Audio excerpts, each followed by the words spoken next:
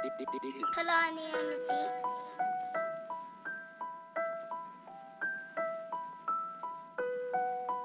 Who you think you are, Mr. Bubba Sparxxx? Who you think you are, Mr. Bubba Sparxxx? You know that business deal we did, you knocked it out the park. $1,000 feature country, fuck boy, that's why your days are dark.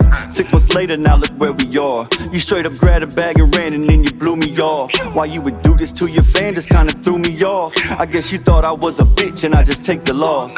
Face it, dawg, look at the situation inside and out, and there ain't no way that you can't say that you ain't in the wrong. Paid you $1,000 to get you on a song. You blew the money, didn't you? I bet that money gone. If you don't get my refund this shoot, I'ma drop this bomb and make the lights go out in Georgia, boy, it don't take too long. You definitely need deliverance from what you want. You disrespectful motherfucker, mama raised you wrong. Who you think you are, Mr. Bubba Sparxxx?